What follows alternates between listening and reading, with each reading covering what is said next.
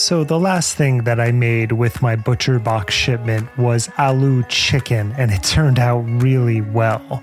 One of my favorite things is to get the shipment and then open up the New York Times cooking app and see what I want to create over the next few weeks. It helps my creative cooking chops, and both my wife and I really enjoy it.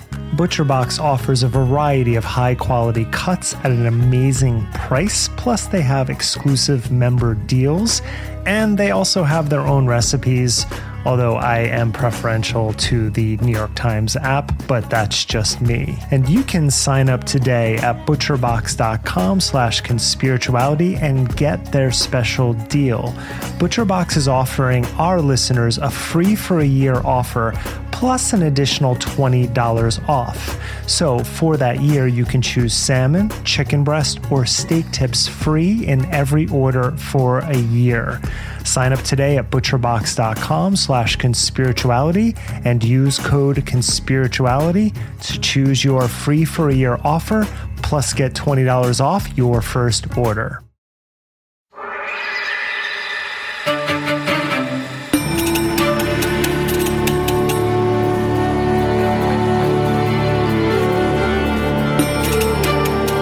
Welcome to Conspirituality. I'm Derek Barris. I'm Matthew Remski. I'm Julian Walker. Stay up to date with us on all of our social media channels, including Facebook, Instagram, YouTube, as well as Patreon at patreon.com/conspirituality, where for as little as $5 a month, you can get access to our Monday bonus episodes.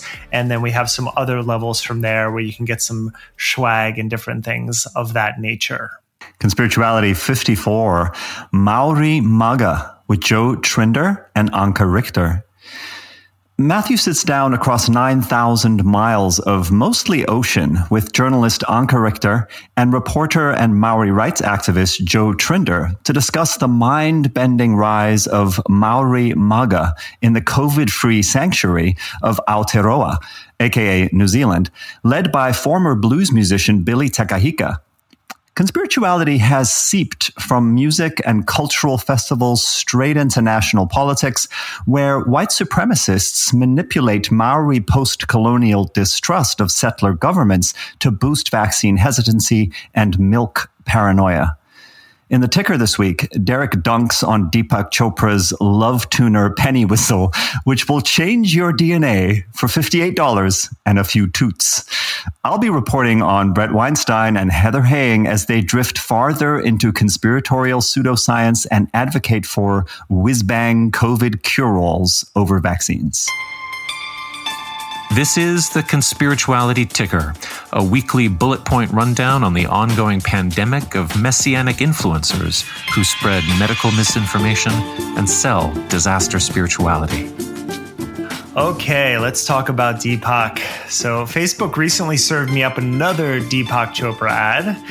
This one caught my attention because it's even more ridiculous than the usual grift for a meditation app or lately psychedelics, which let me say that Chopra has been promoting psychedelics for a long time. I found it as far back as 15 years ago. So his recent partnership with MindMed isn't as opportunistic as other deals, and I'm actually happy when he speaks out on things like that. But this particular deal I'm discussing is with Love Tuner, which is a 2-inch flute that apparently emits a frequency of 528 hertz. Now, the concept that 528 resonates, a powerful frequency, is not new. My musician friends have joked about this for decades, and they've even changed their songs to 528 in order to see if it would increase its chances of becoming a hit. It didn't. But 528 is known as the love frequency. And just to be clear, a frequency is effectively the rate per second of a vibration constituting a sound wave. So it's not pitch, it's not something to do with tone, it's something that you can't really hear, actually. Perhaps musicians with perfect pitch or who are really tuned in may be able to. I listen, as I'll say in a moment, I listen to binaural beats and I can't tell discernible differences in frequencies, but that doesn't mean that it's not effective. Right. But I actually believe in both sound and music therapy. For example, music therapy has shown incredible results in helping people deal with Parkinson's and diseases of dementia. And music is very popular in hospice care. Research on binaural beats, as I just mentioned, has been found to help roughly half of the populations who have tried it focus. And I'm one of those people. When I used to meditate to binaural beats, I really got deep into focus much quicker. So, and there's a whole category of 528 hertz playlists for binaural beats. But the Love Tuner is different than all of that. Now, according to the site, here are a few purported benefits of this $58 flute on a necklace. Reduces stress, relieves anxiety, prevents burnout, strengthens your immune system, increases your lung volume, improves your health, find inner peace through repetitive breathing, and arrive in the here and now. So I'm not sure how you will arrive at those latter two at all. Where were you before? The claims don't end there. So I did some research. They don't end there. I mean, that's just about everything, right? No, here we go. So going down into the 528 hertz rabbit hole, it also alters your DNA, of which there is no proof. I thought that was a bad thing with regard to vaccines. Like, what the fuck? I know, incredible, right? And it's so amazing how certain DNA alterations are bad and others are good. I guess it's just what you can make money on. Another claim, good vibrations phase lock with the heart of sunshine, chlorophyll, and oxygen at 528 hertz. This might have been stolen from Zach Bush. Wait, can we just pause here? Good vibrations phase lock with the heart of... I don't understand this language here. It's Pink Floyd. They got it from Pink Floyd. Set the controls for the heart of the sun. This is a proven benefit that I found on a big promoter of 528. Oof. Okay. All right. There also, your human immunity is boosted 100% by enhancing antioxidant activity when you listen to 528. It is the same love energy generated by Jesus's healing miracles. Okay. Which I believe led Jesus to say, it's only 2 inches, but it's how you use it. And it also protects the central nervous system of alcoholics by 20%. Amazing. And that claim jumped out at me so much, I had to look into it. And it comes from a University of Tehran study published in 2017. But as we've covered in the past, the journal it was published in, Journal of Addiction Research and Therapy, features a 21-day rapid review process with international peer review standards. So this particular study was accepted within 2 weeks, which is kind of incredible to think about a scientific research study that is conducted on alcoholics being done that quickly and reviewed. But it wasn't done on alcoholics, was it? It was conducted on cell cultures. And if that brings to mind the thought affects water research, yes, it is related to that. And the same advocates go for that. Were the cell cultures alcoholic? That's the big question. Were the researchers drinking is the real question. Right, okay. They were using ethanol for this particular research.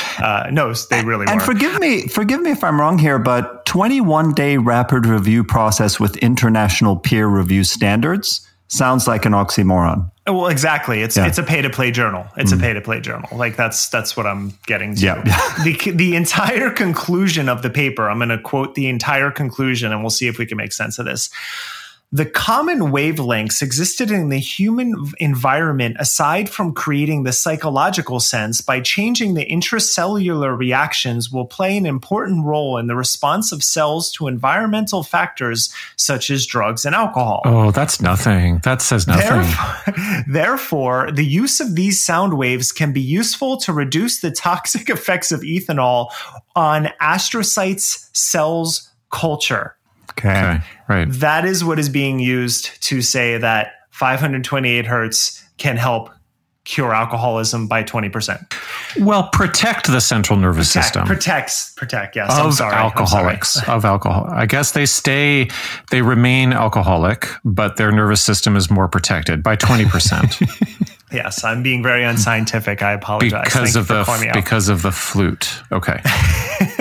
This love tuner was created by Austrian entrepreneur Sigmar Berg, whose company is based in Malibu because that's exactly where such a company would find success with such a ridiculous bougie product. Berg's other company produces high-end sunglasses that retail for around $300, as well as $2,000 leather jackets and $900 tote bags. Now, here's Berg's mission statement for Love Tuner, quote, "When we talk about healing and spirituality and mastering our lives, it comes down to one thing. To become a master, you have to first master yourself. On your journey to master your life, the Love Tuner is your secret key to unlock your full potential." Toot, toot. But he got it wrong. It should be the Love Tuner, your secret key is to unlock your full potential. Right, exactly. So let's hear what Deepak has to say about this magical flute. I'm Dr. Deepak Chopra. A lot of people say, I don't have the time to meditate. A lot of people say, I don't even have time to take a breathing break. I don't know how to be in the present moment. This is a device that helps you do all that. This can be done either before meditation or after meditation or independent of meditation. In fact, it can even replace meditation if you don't have the time. You're inviting love in your life. You're coming to the present moment. You're taking a breathing break. You are increasing your lung capacity, and you're increasing the coherence of your biofield around you. And if we are a lot of people together, we can do it together and change the biofield of the surroundings. Oh man, that's So fantastic. I know, Matthew, you probably have some comments on the biofield. So what is that's? It's kind of like, I don't know. It made me think of warp drive in Star Trek. Isn't actually about adding more sort of energy to the engines of the Enterprise, is it? It's about changing the subspace field so that somehow, without any friction at all, the ship just zips from one place to another beyond the speed of light or something like that. Is that what Deepak is talking about? Like him and Picard are going to play the flutes? He might be. You know, I have to tell you guys, I was walking the dog yesterday and I saw a young family with a little girl about 10 years old. She was blowing really big bubbles and her dad was running up next to the bubbles and waving his hands really quickly in opposite directions on either side of the bubbles and making them spin very quickly. Yeah, right. I think it's kind of like that. He changed the biofield of the bubbles. Right. Now, tracking with Chopra's recent talk that we covered with Sadhguru, I found a March 2020 video on Love Tuner's Instagram feed in which Berg says, "There is no virus. The only virus to spread is love." March 2020, of course, being the beginning of the pandemic. And then he tells people to assemble in small and large groups to tune together, which is something that Chopra just alluded to as well in his endorsement of this flute. Berg also tells everyone to tune at 528 for ultimate frequencies, which is odd since he's Austrian and that would be 1728. But he doesn't want to confuse the Malibu yogis, I believe. You're so intolerant. Now, lastly, the concept of 528 hertz is based on the solfeggio, which is the basis of the Western musical notation system. I just recently read Michael Spitzer's book, The Musical Human, where he talks about the Chinese scale system, which is based on bells and not strings, and it's a far more advanced notation system.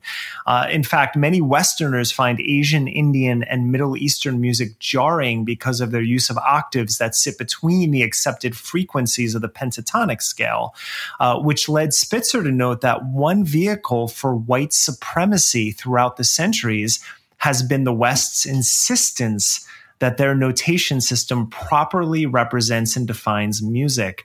I've introduced a lot of people to Qawwali music, which is one of my favorite forms, who have been like, I can't listen to that. It sounds like they're in pain. But it's because the octaves are between the notes that they're used to. Music is a communication system, after all. And when you demand that love resonates in a system that you're familiar and comfortable with, you risk ostracizing others who see the world a bit differently than you. But that's a little too complex for a catchy advertising campaign.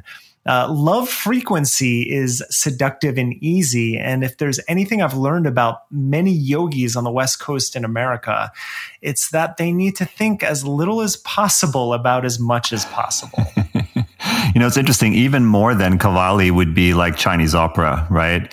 In terms of... Which I have a trouble with. Yeah. Chinese opera is very hard for me. Yeah, so the dissonant... we have a very low tolerance for dissonance in terms of what we're used to from the diatonic scale, do, re, mi, fa, sol, la, ti, do.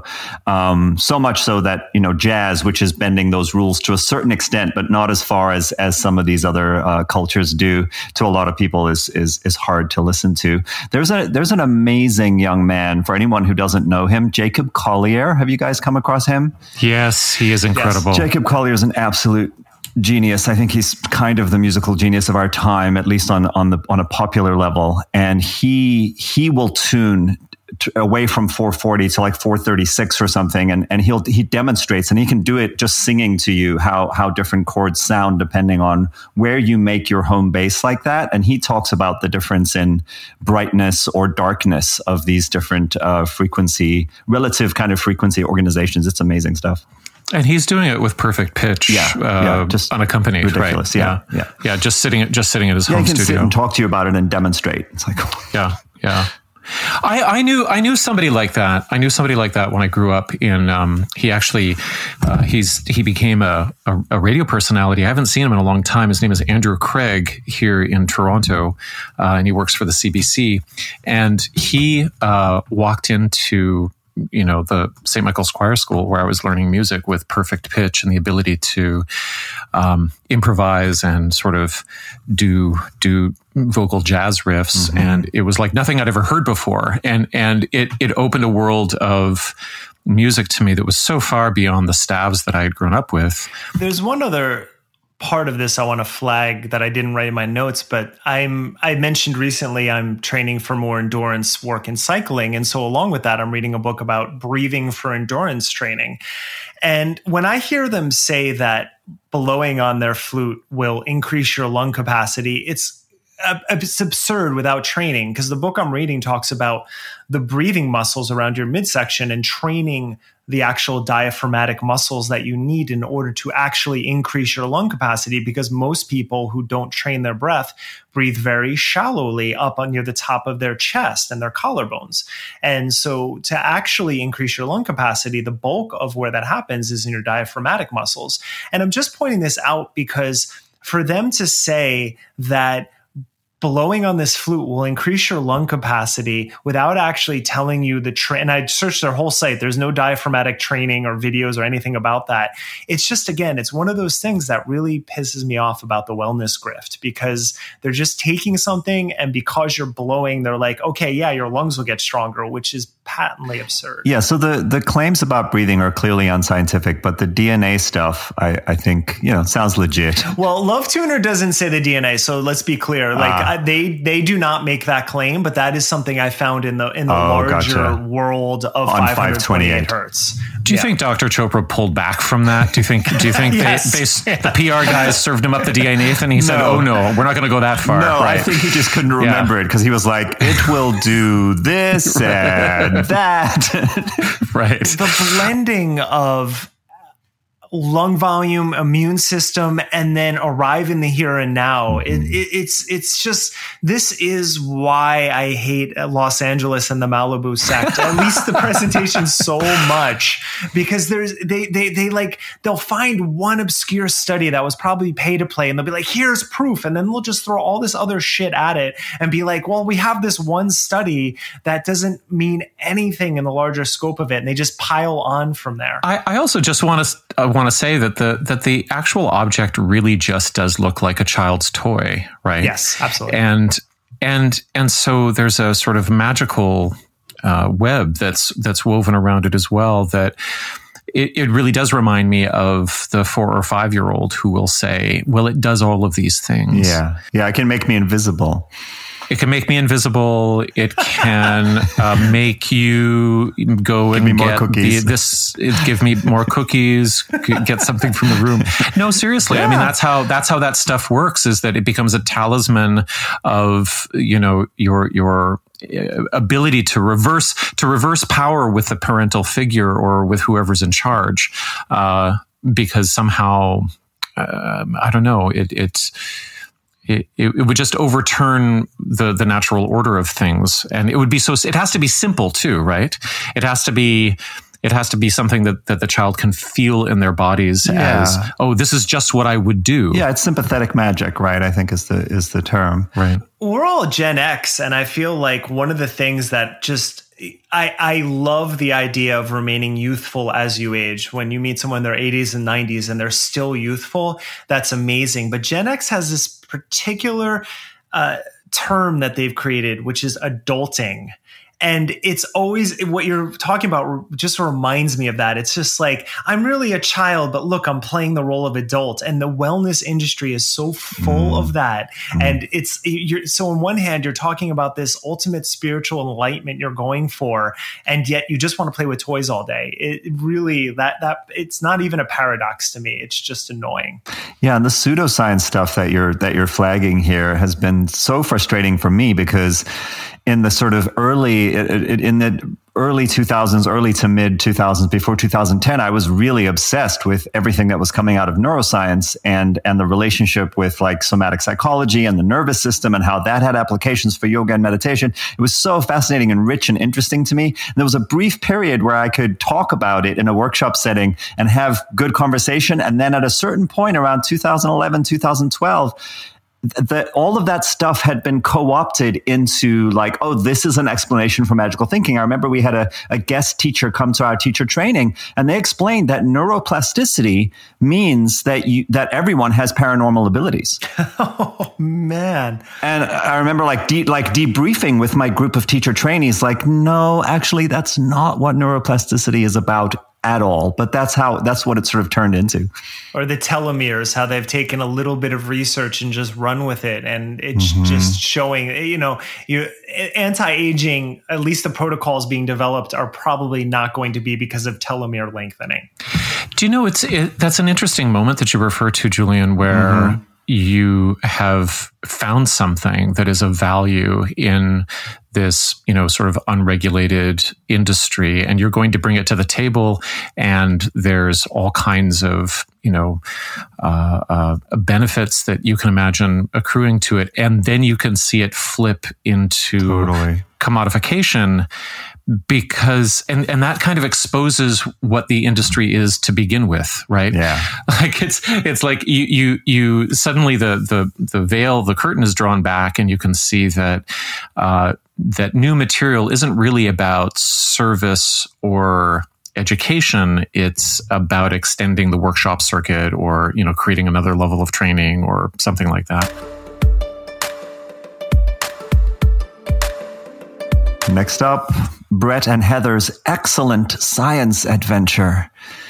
On May 24th, Brett Weinstein boldly swallowed the anti-parasite drug ivermectin live on the Dark Horse podcast, as you do. I clipped a few choice moments for us from this piece of vaccine contrarian theater. But let me set the stage for you before we roll these. If you've never seen the Dark Horse podcast, Brett and his wife, Heather, sit in what almost looks like it might have been formerly a sauna, but now resembles the half kitchen of a holiday cabin in the woods rental they've converted into their studio. Every visible surface is made of the same light-colored wood, which contrasts quite beautifully with the black horsehead logo lit up in fluorescent yellow that sits between them on the screen, kind of mounted in a little nook under the wooden counter. They sit at a small round table, elbow to elbow, each with a sizable podcasting microphone in front of them. We have to talk about the predicament that we are in on YouTube with respect to ivermectin, which is mentioned specifically in their community guidelines. YouTube has community guidelines. You really want to start before you even say what the thing is? It's like a radio play. It's so good. Because we are scientists who are about to talk about scientific evidence. That scientific evidence may have implications for what we collectively ought to be doing and what you individually might think.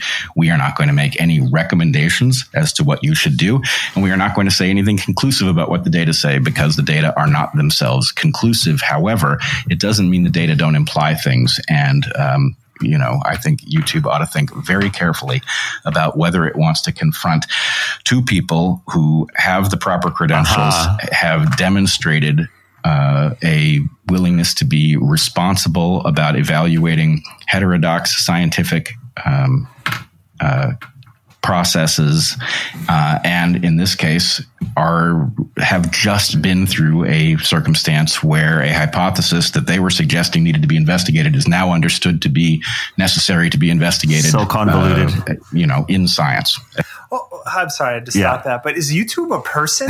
They need to really seriously consider. No, this is just coming out of me. This is the second time I'm listening to it, but it's just like, this is how they're setting up the enemy, and here it is. They're personifying it. It's just incredible. Okay, and you ripped this from YouTube, right? Yeah.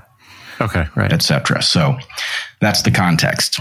I feel endangered because we have not been vaccinated, because we have fears, as we have discussed at length on this podcast. I feel like I should be on it because as much as no drug is perfectly safe, I feel the danger of COVID in the world is much greater than the danger that comes from taking this stuff. There's your argument for the vaccine, buddy.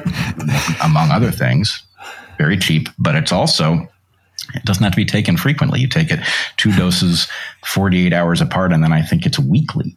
No. That's just... So how many? That looks like a large dose. No, it's not. Well, okay. I'm splitting this because my dose and your dose these are 6 milligram. Now let's see.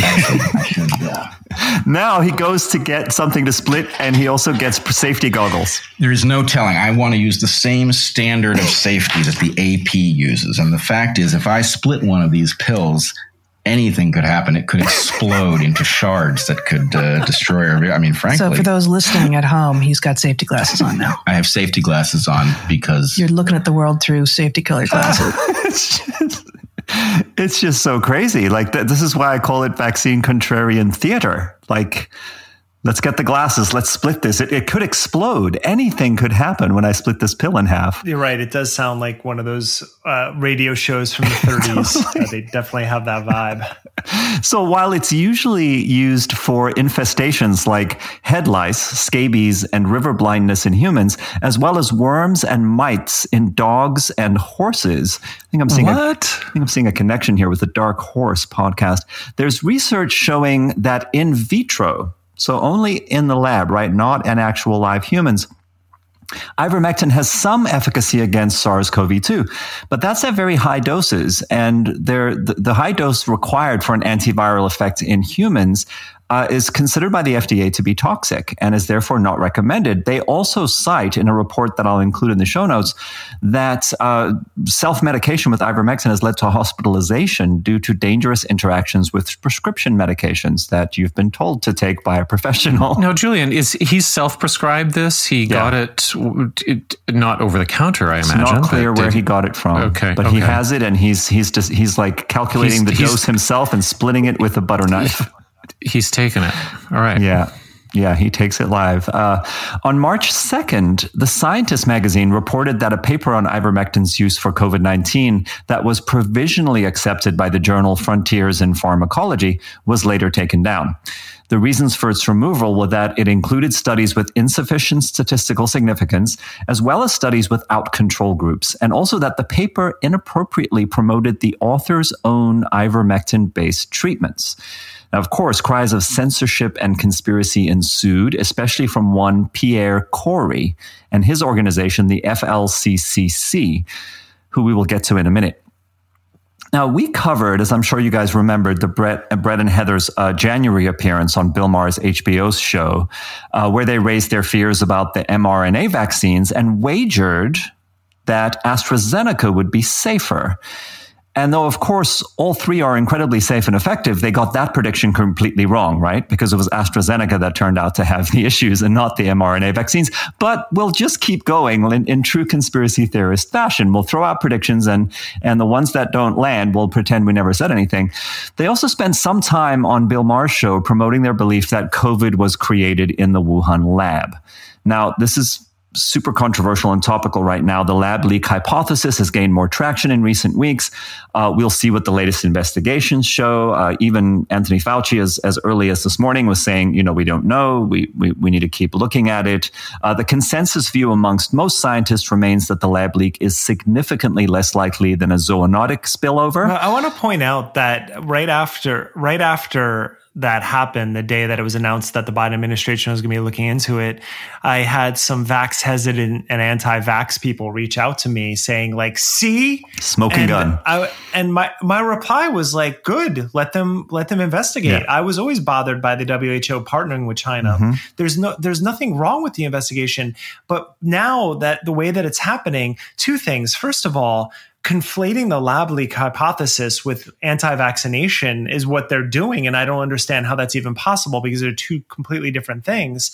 And secondly, if the Biden administration, we already know that if they say, okay, you know what, it wasn't a lab leak, that the anti-vaxxers are going to be like, it's a conspiracy. Mm-hmm. It's a conspiracy. And then if they do actually find that it was, which we should be open to, if that's what happens, then it's going to be used to further promote the anti-vax agenda. And this conflation of all of these things is really troublesome when you're thinking about public health. Yeah, I recently have thought that it's kind of like the al dente conspiracy method, right? Where you throw as much pasta at the wall and see what sticks. And then when something sticks, you go, victory.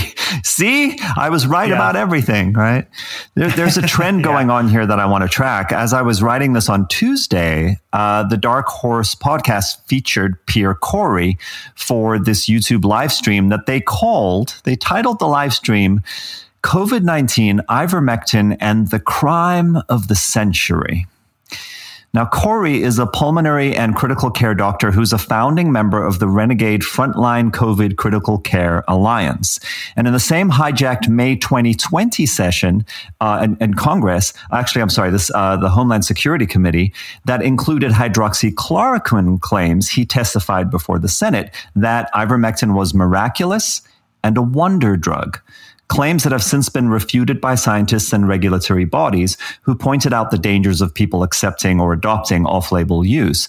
But this hasn't slowed down Corey at all, nor in the year since then has he provided any good evidence, right? His Twitter bio describes him as the advocate developer of the most effective evidence/expertise-based COVID prescription protocols.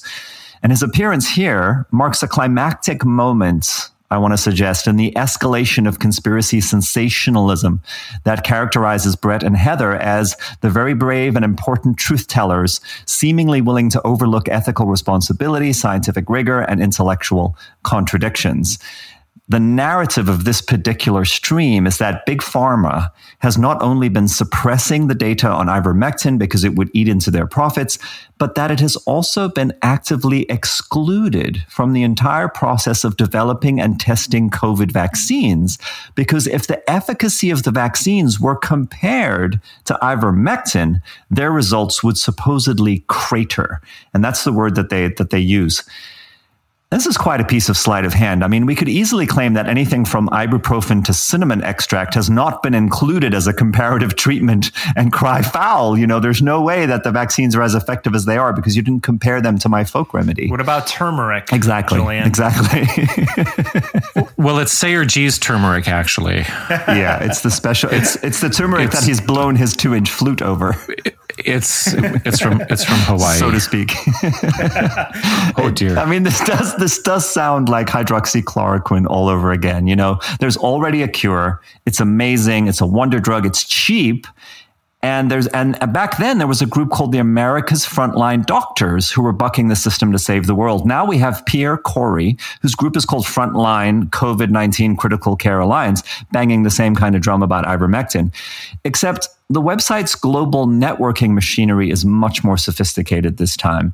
And even though they're downloadable for free, the protocols are very effectively branded. They have names that sound oddly like Steve Jobs may have been involved, like iMask and iRecover and Math Plus. So I don't know what's up with that. Is that Common Core curriculum? What is that? They're branded in ways that seem designed to paint the doctors involved as pioneering heroes who've crafted the cutting edge standard of care. And Brett, of course, is cast as the one who is breaking this news to the world. Now, before I play some choice moments from this almost 2.5-hour live stream, I wanted to do a brief survey of the Dark Horse Podcast Clips channel just to show how they got here. So the channel goes back 11 months. And in amongst videos looking at various topics through the lens of evolutionary biology, which is, after all, their lane, right? Things like, are yawns contagious amongst animals? Or why do humans like birdsong? Superstition in animals, teenage antidepressant use, and can awe unite us? Oh, geez, I would actually like to watch those. These are some good videos. Those sound like really great topics. Hold on, Matthew, don't go there, because we also find many videos about topics like the Portland Chaz. Now, they live in Portland, and their problems with woke activism and scientific perspectives on the politics of sex and gender, which every 3 or 4 videos, you're going to have one of those. Their early videos on the pandemic, though, include an appeal to lock down the U.S. for 6 full weeks so as to stop the spread, which, at the time seemed like a bold suggestion. And then they tracked what they referred to as the botched lockdown leading to the second wave. They spoke in favor of masks and against comparing COVID to the flu.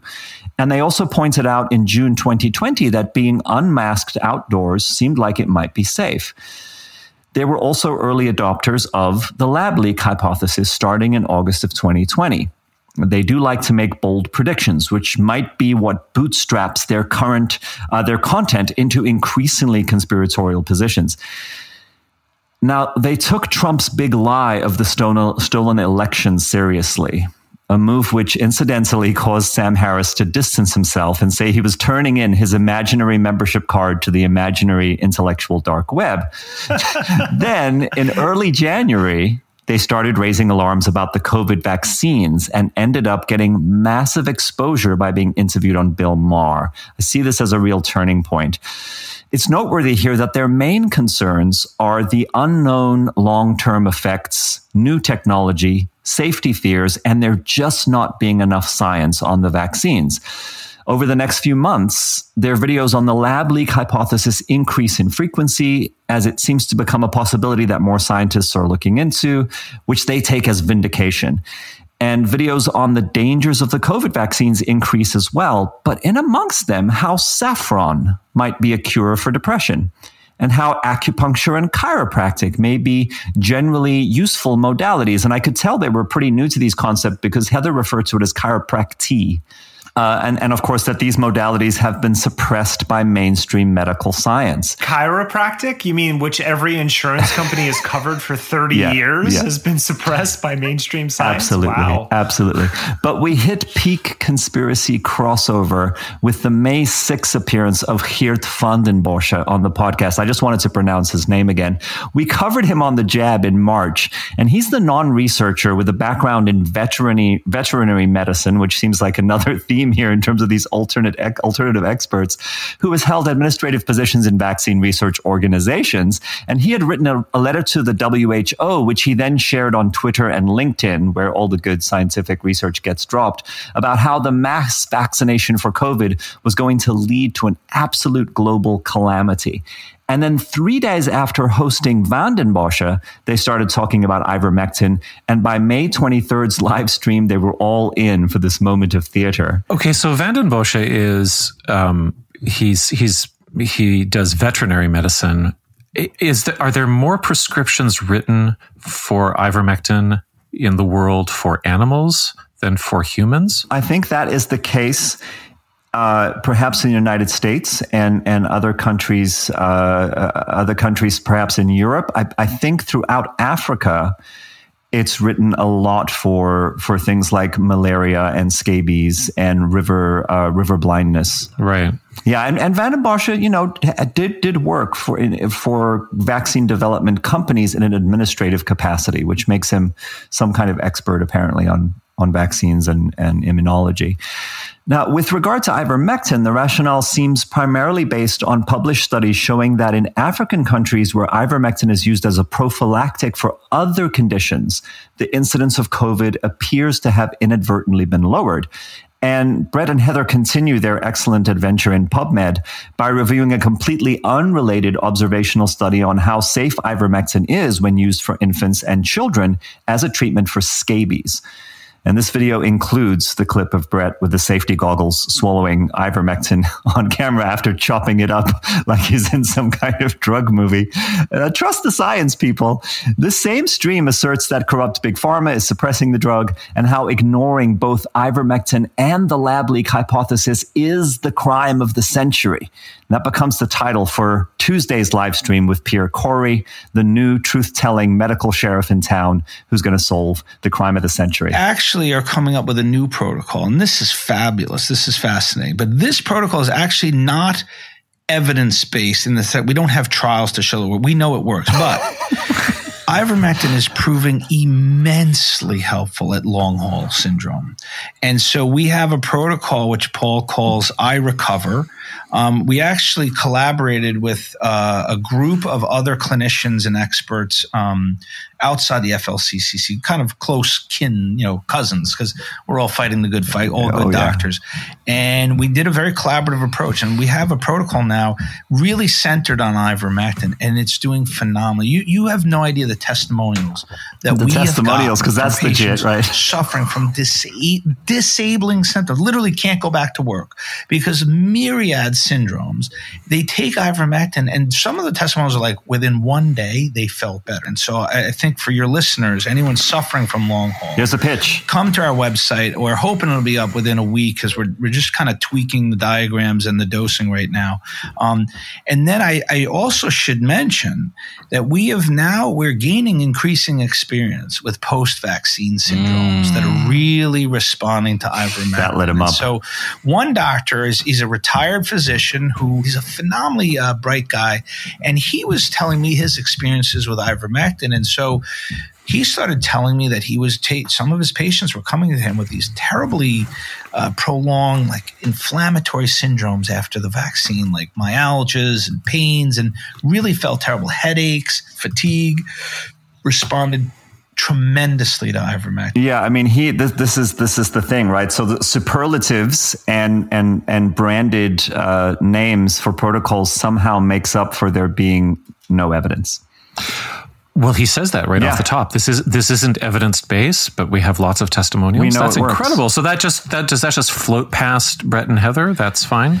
They seem to just go along with it. I mean, they even have a conversation in this general area of the episode about how if you are using a certain medicine, he says if you have 3 people get better after you've given them the medicine, that's it. You're done. You don't need trials. You don't need a control group. You use it and it works, and you know that it works, and you're off to the races. So come to our website. And by the way, did I mention the website name yet? He was born in New York. I knew it. I knew the accent. That's my, from Jersey, that accent. That's just the ultimate grifter. Everything about the way he was talking and presenting information is so embedded in my consciousness. It was all because tremendous. of that. Phenomenal. There's a slight pause in between words to really get you into what they're saying. It's funny. I had a mentor from Brooklyn who I later broke with because he was very much in this same kind of vein, this sort of snake oil salesman vein, with that cadence and that hyperbole. It's the cadence, but it's the way of just like, hey, I'm your buddy, and I'm gonna tell you something that I'm going to tell you because you're family, and we're going to let you in on this right here because those other people, they don't want you to know about this, but I got you. I got you. So come, it's, oh man. I want to mention how well that Chris Kavanaugh and Matt Brown at Decoding the Gurus go over some of Brett and Heather's material. I can't remember the episode, so I'll look it up and put it into the show notes. But one of the things that they focus on is how slick they are at seeming to provide a kind of rationale for individual action. They say they're not going to recommend anything. They're not giving advice.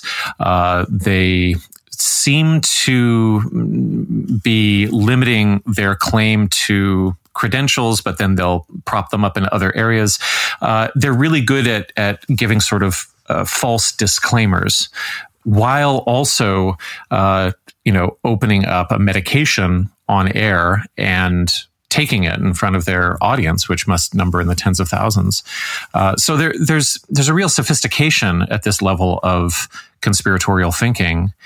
And it makes me think that I don't know. I don't think we've really looked at any kind of typology of conspiracy theorists, but I just took some notes here, and it seems like with regard to COVID, there's about 4 categories that, you can in a conspiratorial manner deny that COVID exists at all. That would be number 1. You could, in a second category, you could accept that it exists, but then downplay its impacts. You could say that it's not a problem, or that the numbers are inflated, or, we've seen those arguments. But then there's 2 other categories that get a little bit more sophisticated. So COVID is a real problem, but it's opportunistically being used by governments and health agencies and big pharma to sell product or for social control. And then the related 4th category, I think, is COVID is a very dangerous problem, and it possibly is a bioweapon, and along with the vaccine protocol, the population is being subdued. And so I don't know. So they're somewhere in between 3 and 4 there, because I think what's really compelling about them both is that they both really acknowledge that this is a dangerous disease. But then they are much more interested in this kind of contrarian set of possible solutions to it than they are in actually, trying to figure out how people with the real credentials are looking at some sort of consensus process. And what's interesting about that with regards to ivermectin is the contradiction is on both ends of the rationale, right? So the anti-vaccine rationale is that it, there's not enough data on it. Right. With ivermectin, I feel scared because I haven't been vaccinated, and I need something to protect me. And so I'm going to take ivermectin. Why does he feel scared because he hasn't been vaccinated? I know. I thought that was, I mean. But the reason why I can't recommend that you take the vaccine, and why I haven't got vaccinated, is I don't think there's enough science. So here's this drug that has had no control group, no double-blind studies, no large science done on big groups of people whatsoever. But I'm going to take that in front of you. And that is a really sort of key moment. It makes me think of, I'm not seeing this so much anymore on social media, but did you both come across the posts from anti-vax activists that were complaining about the people who had been vaccinated posting their vaccination shots? Yes, I've seen those. Right. And so the caption would generally be, it wouldn't be a caption. It would be, stop rubbing your ignorance in our faces, or stop, what can you remember some of the rationale? Because I found it very interesting. It was because obviously it wasn't about personal autonomy. They had veered away from that argument to actually indulge a kind of shame. Like, you're showing me that you've done something that I don't want to do, and I don't like it, so I'm going to say this. Yeah, most of them, from my perspective, at least on my feeds, were about that, about just, you're a sheeple, you're a follower, or you're going to die in 9 to 12 months. There was a couple of those. Right. I didn't really see the sovereignty or autonomy arguments particular to that. There was a real sense of being insulted, though, that the person was showing something off. And I think it occurs to me listening to this story of Brett taking this horse pill on, live, is that what must be very compelling to his following is that he's actually doing something. Like he's doing his version of being vaccinated in a visible sense. And I think part of those reaction posts to people getting vaccinated, the complaints like, don't show me that, is that if you're in one of these categories of COVID denialism, what are you going to do? You can make a video where you say, you're getting your vitamin D in the sunshine and you're doing your exercise and your yoga and stuff like that.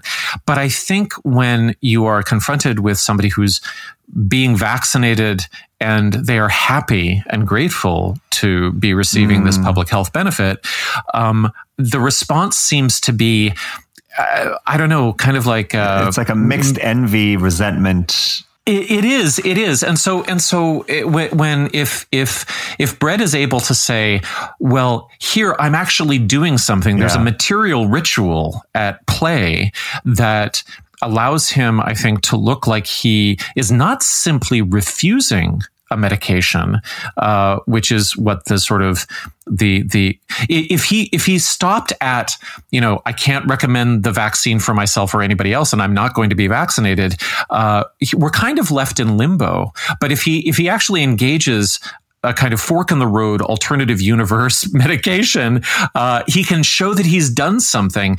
And then there's a story to follow up on, which is, well, how did the ivermectin go? Like, are your scabies gone? Did you, Laura, did you stop naying? I think I remember thinking this, though. I think he just remembers the Tide Pod challenge and wants to go viral.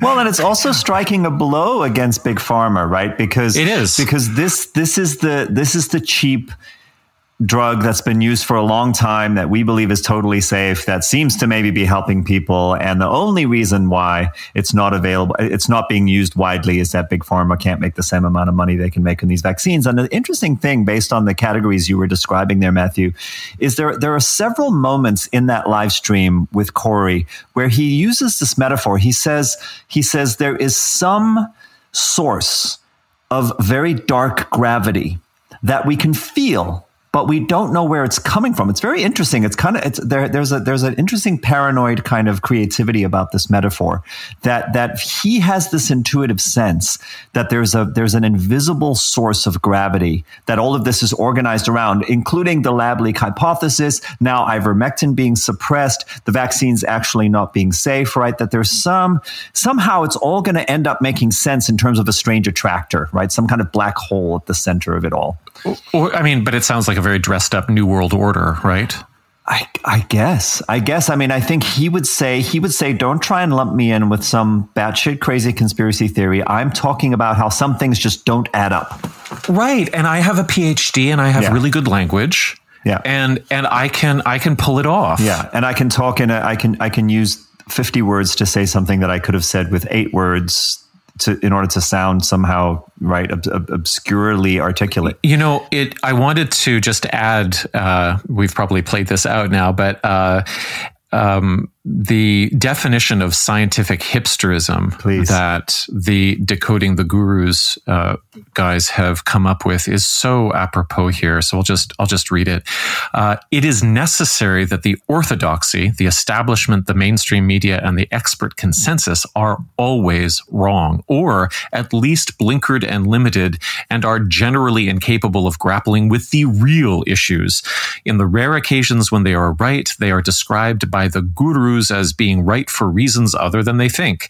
Kavanaugh has coined the term science hipsterism, which captures this tendency quite nicely. Can you say it with a Northern Irish accent, please? No, I can't. A guru can seldom agree with the establishment because it is crucial to their appeal that they are offering unique insight, a fresh hot take that is not available elsewhere and may be repressed or taboo. The guru's popularity will obviously benefit if this iconoclastic view happens to coincide with their their prejudices or intuitions of their lay followers. Thus, gurus are naturally drawn to topics where there is a split between the expert consensus and public opinion. All right, so climate change, GMOs, vaccinations, lockdowns. After all, if a guru is merely agreeing with an expert consensus on a topic such as COVID, then there is less reason to listen to the guru rather than the relevant experts. Thus, the guru is highly motivated to undertake epistemic sabotage to disparage authoritative and institutional sources of knowledge. There is a trade-off where the more the guru's followers distrust standard sources of knowledge, such as that emanating from universities, the greater the perceived value that the guru provides. This tendency is at odds with the guru's natural tendency towards self-aggrandizement, which may involve emphasizing or inflating their even limited academic intellectual recognition, which results in some amusing contradictions. They will also strategically utilize ambiguity and uncertainty within their criticisms, providing themselves with the means to walk back claims that prove wrong or attract criticism, or to enable them to highlight disclaimers. This dynamic of sabotaging other sources of wisdom is also evident in their fractious relationships with other gurus, with whom they may often have alliances of convenience, but are also strongly incentivized to compete with. It's brilliant analysis of something, a lot of which I would speculate happens on the fly based on the typology and the dynamics, right? Right. I mean, it's a muscle that's being flexed. It's been developed over a long time.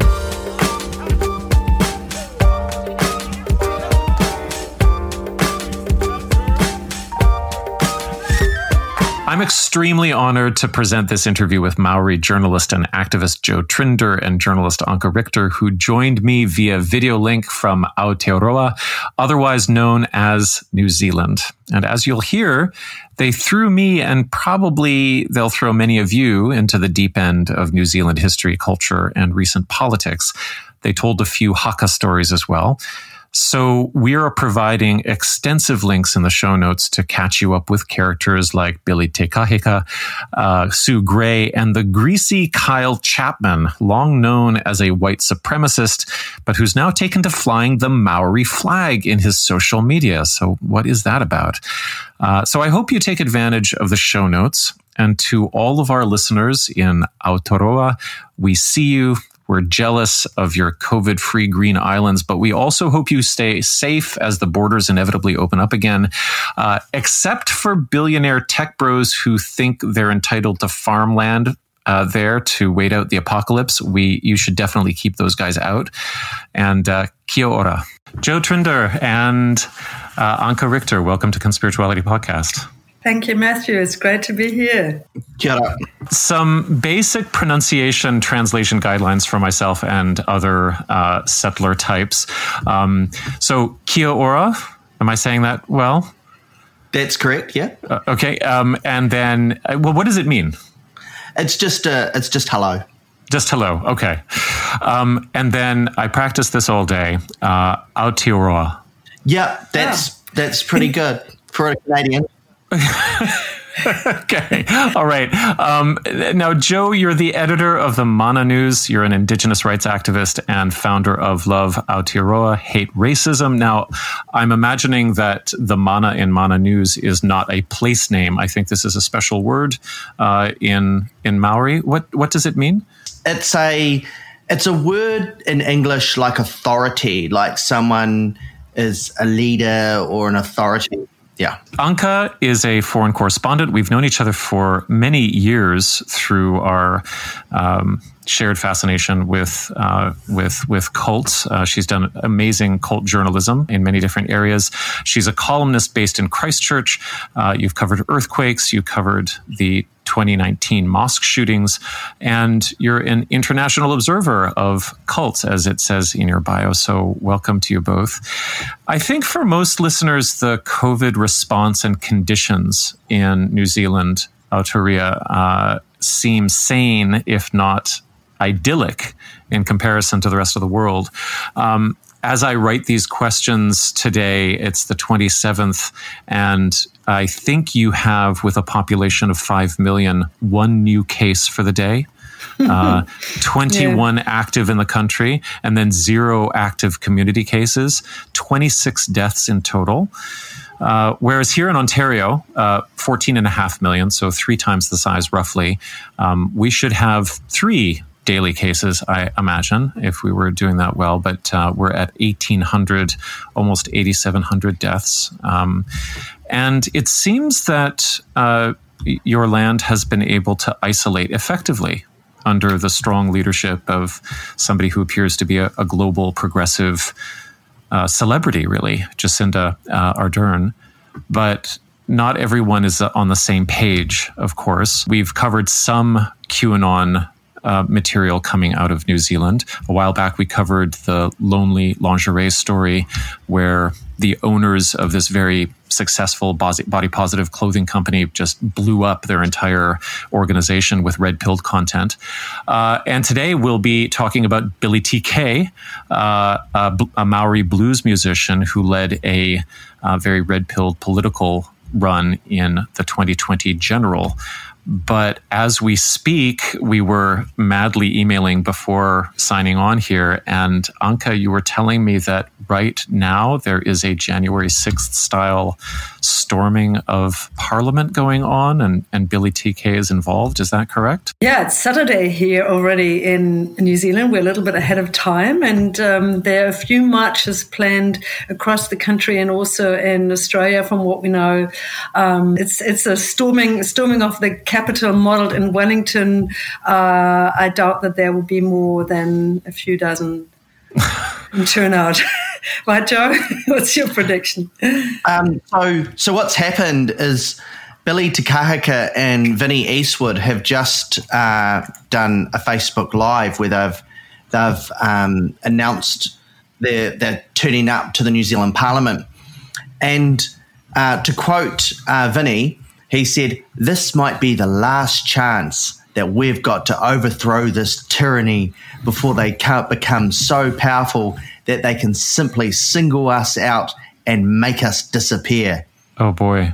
Oh, yeah. Well, that sounds familiar. You know, Anke, we got in touch for this episode when you sent me an article that you wrote for the spin-off, and you published it about a month ago. You wrote about an autumn equinox party back in March. It's called Earthbeat, and 5-day affair. Now, one of the headliner performers, Macho Tahuki, he's a Maori singer. He's a haka facilitator. He surprised a lot of people. He threw caution to the wind on, I guess, the prime slot on Saturday night by giving an anti-vax speech from the main stage. And so you wrote about that.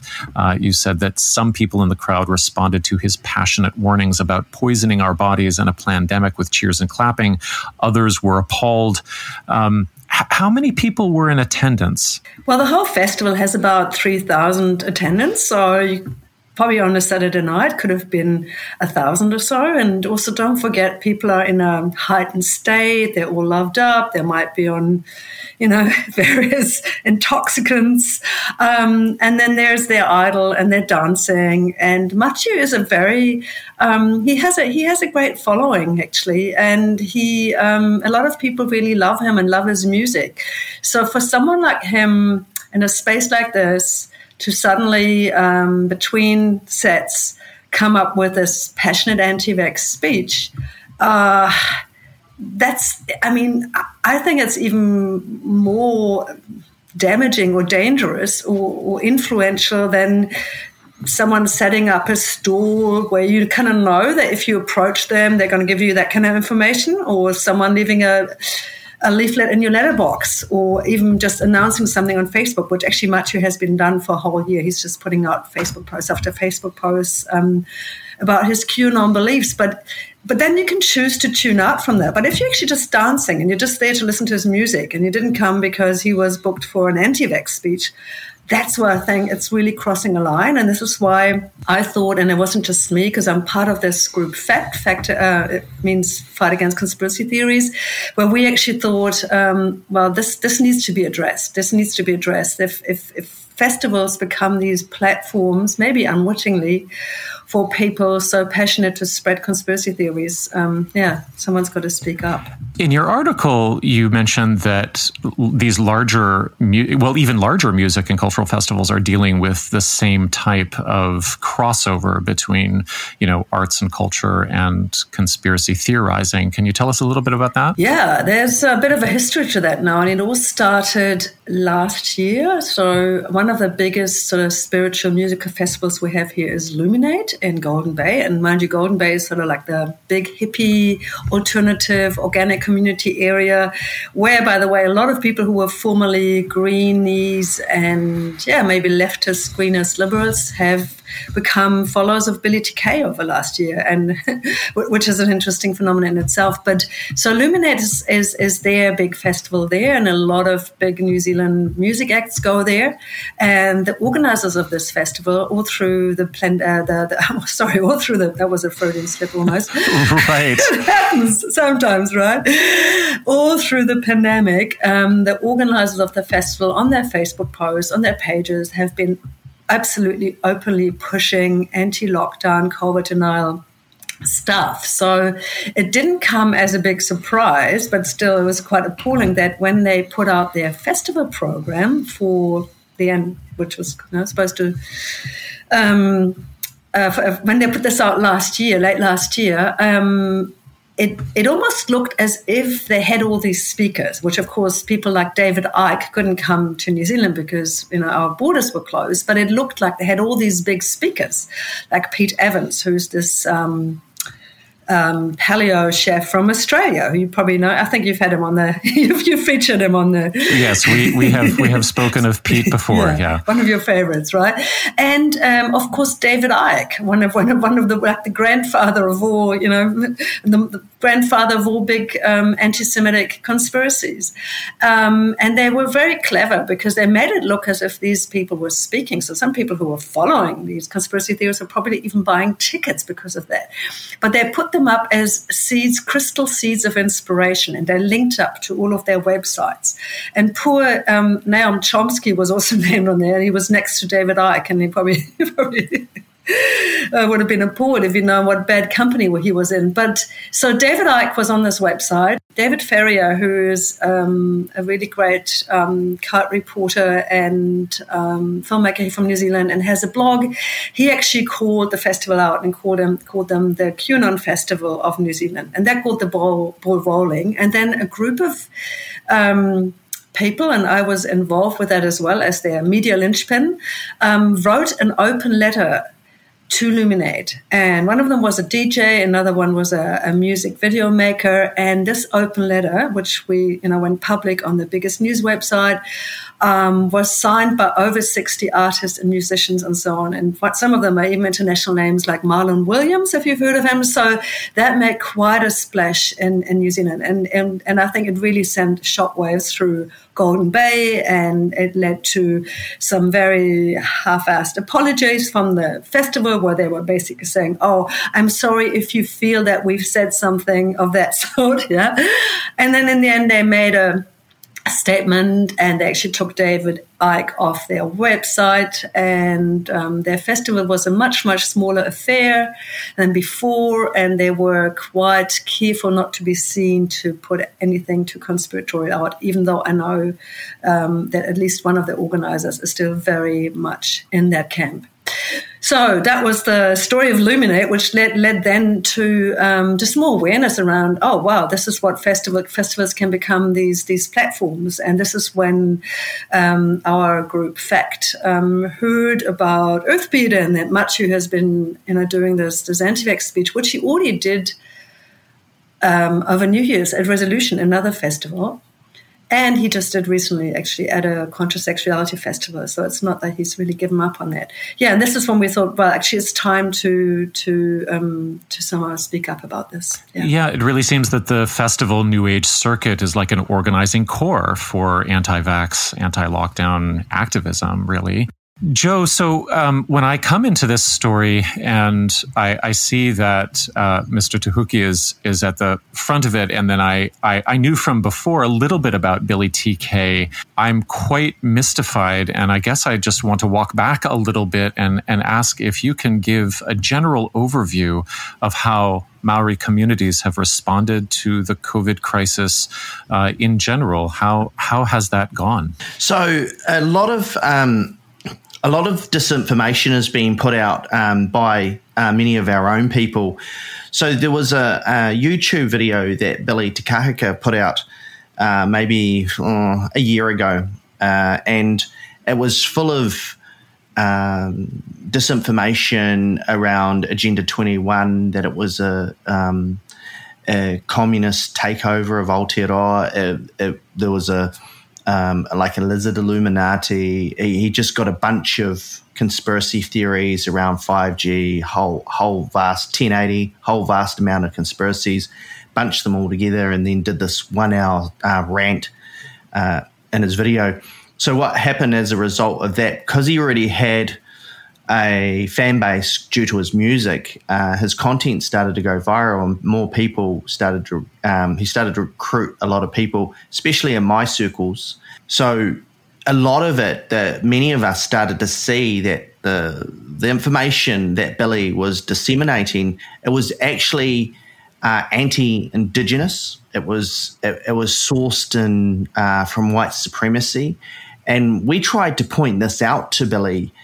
Many of us were calling him out, especially me. I had no problems calling him out to say, look, the information you're spreading, there is no communist takeover. It's not really happening. So they use a lot of communist paranoia to scare people that there's this sinister takeover of our government, and the Cold War's over. Communism isn't taking over. It just really isn't. You said that you were able to personally call him out. Do you know Billy personally? So what I would do is I have a camera and stuff, and I'd go along to some of his protests, and then I'd edit some of the content, and then I'd also go on my own platform, and I'd start to discuss some of the issues that Billy's putting out as public. So one of the things I called Billy out on was he claimed that the Central Intelligence Agency had sent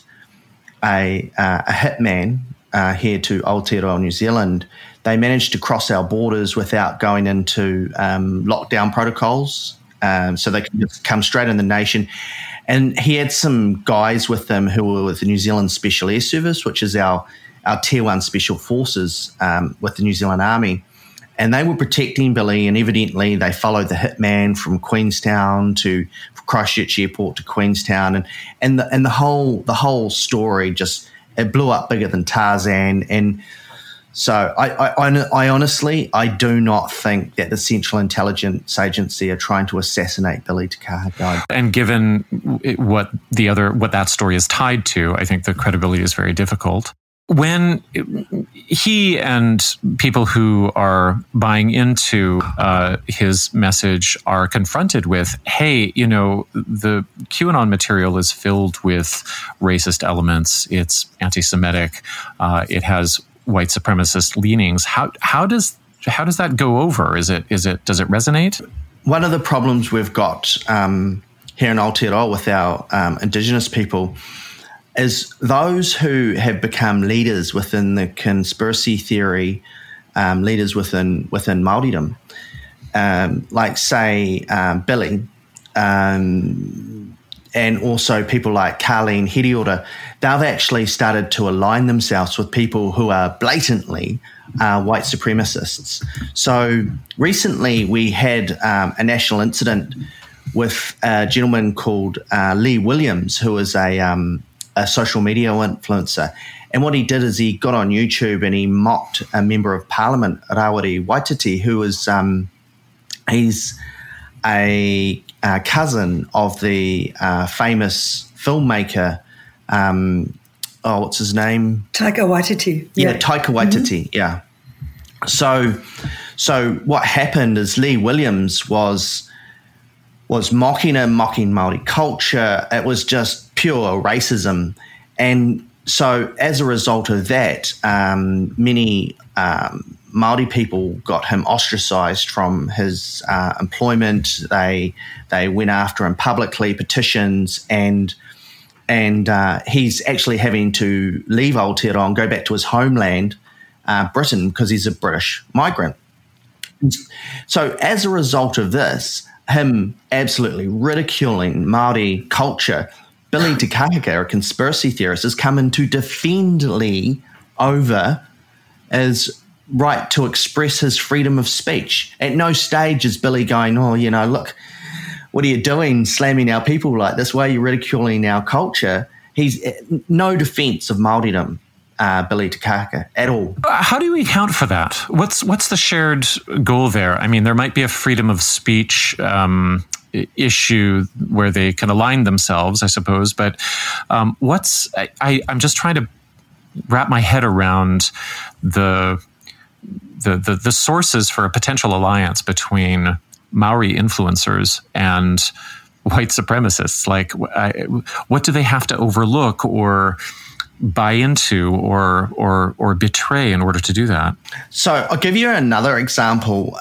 There's a lady called Carleen Hiriora, and she is also a conspiracy theorist. She's more QAnon in that she believes that there is this secret Illuminati that is kidnapping children in the thousands and taking them to a secret tunnel under our Parliament House and send them to South Africa. Like the conspiracy is vast. And so she went down to Christchurch and she got in photos with a man called Kyle Chapman. Now, Kyle Chapman is an outright Nazi. This guy is a fascist. He wears the Nazi emblem, worships Adolf Hitler, a total white supremacist, and quite proud of it. And so here you have a Māori woman and a white supremacist, and they're collaborating over this issue. And so a lot of us are really concerned about the Indigenous conspiracy theorists. Like, where's your self-respect? What are you doing working with these people that would just as soon exterminate your race? Yeah, I had a similar disbelief how that could be possible when I covered the sentencing of the mosque shooter, the white supremacist terrorist here in Christchurch last year. And outside of the court building, during this week, while I sat inside and, we're listening to all these victim impact statements, 91 of them, and outside there was a protest by our local Q faction, and with their local twist of a conspiracy that the mosque shooting had been staged by Jacinda Ardern, our Prime Minister, just so she could change the gun laws. And so there was also Kyle Chapman, who Joe just mentioned, the white supremacist. He showed up there. Then you had a few Māori with flags for Māori sovereignty. So that was all an interesting crossover that Joe just spoke about. And then the main conspiracy rapper there, he was actually a guy who broke into rap and did this sort of, what the government's doing to us kind of rap. He is the son of one of the victims of the mosque shooting. So this goes to show that even someone who is the victim of a white supremacist killer can end up aligning with the deeply racist white supremacist QAnon chapter of New Zealand. I read an article by Tina Nagata. Am I saying her name right? It's Nata. Nata. All right. So, All right. And her article is called The Rise of Maori MAGA, quite provocatively. She writes, these theories aren't a big stretch for a group who've had 180 years of the state riding roughshod over their rights. And then further in the article, she writes, given our history and more recent behavior from our government targeting Maori for surveillance and persecution, it's not too difficult to convince Maori that the state is out to kill us. Does that sound reasonable, Joe? Well, a lot of the mistrust is for many of our Māori communities is they've suffered greatly through colonisation. And then when someone like Billy comes out and speaks against the government, and they will never have trust for the Crown, the New Zealand government, because of 180 years of abuse and failures to honour the Treaty of Waitangi. So it's really, a lot of it is the blame of the New Zealand government for the abuse of Māori New Zealanders and its failures to appropriate land back or do Waitangi tribunal settlements. That they've caused that mistrust. And so that's where a lot of it comes in. And about a decade ago, the New Zealand police ran surveillance on one of our tribes, or what we call an iwi called Tuhoi, in the Urewera forest. And they went in there with full tactical gear and raided them, and it was a travesty.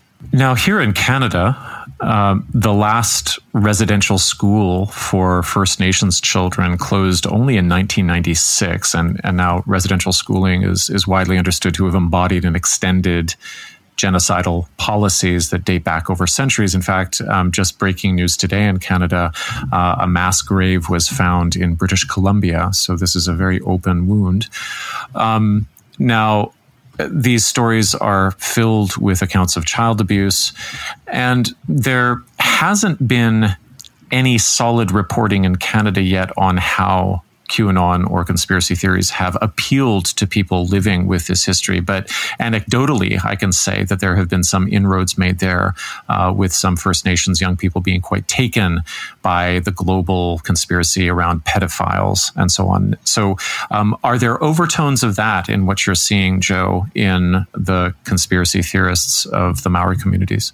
Here in Aotearoa, New Zealand, we've managed to push back a lot of those assimilation policies. So now we actually have Indigenous schools. Like my mother used to be beaten by nuns at school for accidentally spitting out a te reo Māori word. So a lot of that stopped, and we've managed to actually integrate a lot of Māori into New Zealand society now. So it's a lot of it is actually people are kicking up because it's going the opposite way, where we're having a combined multicultural society, and some people don't appreciate that. Anke, do you have any thoughts on that? Yeah, when it comes to uplifting babies, for instance, this has been a big topic in New Zealand by state authorities, that they've been accused of having a bias towards uplifting babies from mothers or care from parents where they see them unfit, and so there's quite a strong pushback also from people within the social worker world, that needs to be, that needs to be fair and not racist and so on. So there's definitely sensitivity around this sort of snatching of babies, if you want to say, which again feeds into the whole Save Our Children, pedophile, satanic, panic, QAnon stuff. And then, of course, we have a Royal Commission.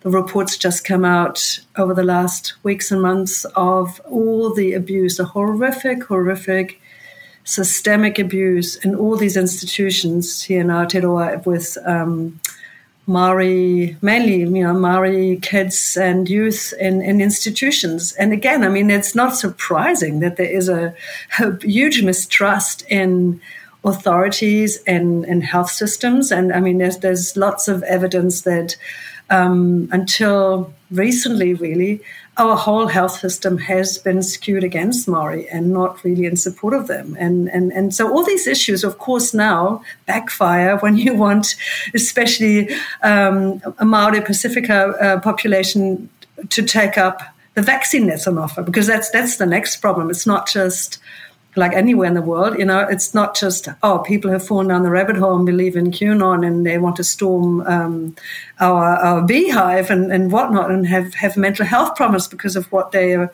now sucked into. It's the next problem that we're facing is that we're at the cusp of this big vaccine rollout that started, and that especially Māori and Pacifica communities are more vulnerable when it comes to COVID. Actually, their risk of dying of a COVID infection is twice as high as of Pākehā, but that's the name for the white European New Zealanders. So it's all of that, how to overcome the barrier that is there for very understandable reasons to trust what a government or a doctor or the system is telling you to do. Now, when we talk about how somebody like Billy TK goes on his journey, when I look at some of his material, the conspiracism is jumbled. It's also fairly standard in a global sense. So 5G, electromagnets, weaponized viruses, vaccines that will enslave humanity. Is there a particular New Zealander or Maori spin on this material, or is it just kind of downloaded and transplanted from the ethers? I wonder about the extent to which there's this intersection between conspiracism that is globally available and instantly available, and then local and indigenous grievances that are waiting for something to grab onto. What's your sense of that? Well, I think what's happened with Billy Takahika is his algorithm got out of control, and he started to get fed some stuff during lockdown, in the early parts of lockdown, with just some really bizarre information, and then it kind of indoctrinated him into these really weird beliefs. So I'll give you some background with what's happened with Billy. Last year, we had the New Zealand elections, and 6 months beforehand, Billy started to get political and started to become an influencer on conspiracy theories.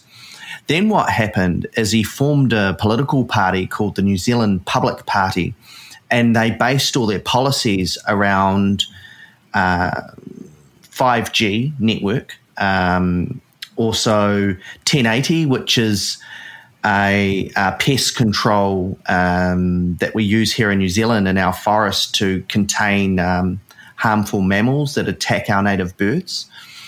Also fluoride, a vast amount of conspiracy theories, right? And he packed this into a political party and then he created policies on it.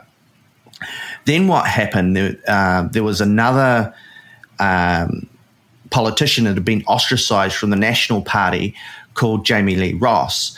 And so Billy and Jamie Lee decided to join together in a new political party called Advance New Zealand.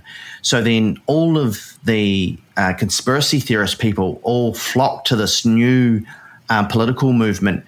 And then what happened is the elections came around, and they managed to get a very poor outcome in the elections of 0.9% of the vote.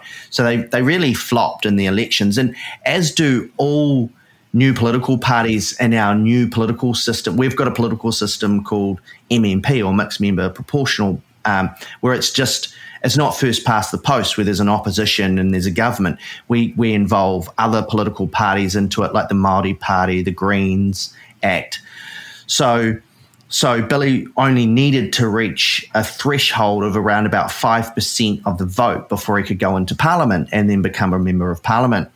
And I was really concerned that we were going to have this QAnon member of Parliament who would actually have control and could create policy within our nation. And for me, that was really concerning. How's he polling currently? I mean, he's storming the Capitol right now, I suppose, but how are his numbers, and what's going on with Advance? So after the epic failure, what happened is New Zealand Public Party had poured a whole lot of money, put all their money into the Advance Party with Billy, with Jamie Lee Ross. And so Billy announced after the elections that he was pulling out of politics and that he no longer wanted to have anything to do with it, and that he was pulling out of Advance. But what he didn't do is get the money off Jamie Lee Ross. So last week he had to go into the New Zealand Police and answer some questions about where a lot of the campaign funds went to. And so at the moment, Billy is not a politician or wanting to be in a political party. He's more of a conspiracy theorist activist, where he's got this movement where they could potentially today, they could storm our parliamentary building, the Beehive. That's the potential. Yeah, I think he's more of a grifter these days than anything else. I don't think there are many people really anymore, unless they're really on the very radicalized fringe, who take him seriously. He had a big fall from grace last year, not just through the election, but also when he was exposed by our biggest media organization here with a lot of fraudulent stuff he's been up to in the past as a music manager, and also his Christian values that he always promotes. He has an evangelical background that didn't quite stack up with the reality of his promiscuous lifestyle, and all these things really backfired on him. So I think he's seen as more of a caricature these days. And so, you know, on his Facebook Lives, he prides himself on not wearing a mask on Air New Zealand flights where that's mandatory. And somehow he has a get out card for that. And he's a bit of a provocateur. But, you know, there are more venues these days. I just know of a cafe here in Christchurch that actually send him away when he wants to organize talks there or something. So there is actually quite an awareness around, you know, that we don't want to host this guy. And so, because we've talked so much about Billy TK now, I'd like to introduce another big puppet on the conspiracy theme of Aotearoa. That's actually Sue Gray, and she's the white counterpart with a lot more credibility because she's a lawyer and she actually still has a party. She's the co-founder of the Outdoors Party. And she just recently tried to sue our government for the vaccine rollout. And so I think she has actually been underreported, whereas a lot of people who looked to Billy TK and, you know, done their exposés on him, and he's easy to mock and to see for what he is, whereas I think Sue Gray actually gets away with just the same stuff, but in a Trojan horse of looking like she's a credible lawyer, especially also because she is actually a campaigner for medical cannabis, which is a very worthy cause, at least, you know, where I sit. And she has sued the government to halt or to delay the vaccine rollout. Is that her point? Yeah, well, there was a loophole which through her lawsuit has actually been, you know, it's actually in a way maybe that was beneficial that loophole has been closed, to which it was an acquaintance and an old basically to roll out the vaccines as fast as they do here at the moment, that the government had to go through through an act that wasn't. Oh my God, I'm probably out of my depth trying to explain the lawsuit to you. The long and short of it is that it didn't lead to the government stopping the vaccine rollout, but that's what she wanted. But it did expose that there is a loophole and that needs to be fixed, so that in general, maybe how legislation for medication goes about should be done differently. Yeah. But she's on a mission, this woman, that's for sure. In thinking about returning to this unlikely alliance between Maori influencers and white supremacists, the one tie-in I can think of brings me back to my own understanding of early 20th century European fascism and its appeals to all things natural and of the earth, and, you know, Germans' fascination with purity of the land and its capacity to heal the folk. Is that a possible crossover that in some ways white supremacists are continually appealing to the power of their connection with wherever they feel they belong, and the ability of the earth to support them? Do they find common cause, or are they at least willing to use indigenous sentiments and affiliations that way? In my view, I think white supremacists like Kyle Chapman, I think what their objective is to kill as many people of colour by getting them to suicide themselves through avoiding taking the Pfizer vaccine. So I think his objective is to convince enough Māori people by working with Māori that the Pfizer vaccine is a nanobot kind of takeover of your body where Bill Gates will control you. Yeah, I'm fascinated by something, and again, I'm probably out of my depth here because I only know so much about Māori spirituality. But for instance, what I've seen lately in a bigger sort of spiritual festival community here was she called herself Māori medicine woman, and she was posting something that sounded totally conspiratorial about certain symbolisms she's seen, and I was trying to make sense of it, and I was wondering, and maybe Joe knows more about this, I was wondering, because spirituality is such a big part of Māori culture and of our culture in New Zealand, it's not that separate. It's not just there for the esoteric seekers, or your yoga mum doing her mindfulness meditation. Spirituality is a taonga. It's a treasure of our culture here, of our indigenous culture, and this is why we have the greetings, the ceremonies, the celebrations we have, like Matariki, which is our Māori New Year, which is happening soon again.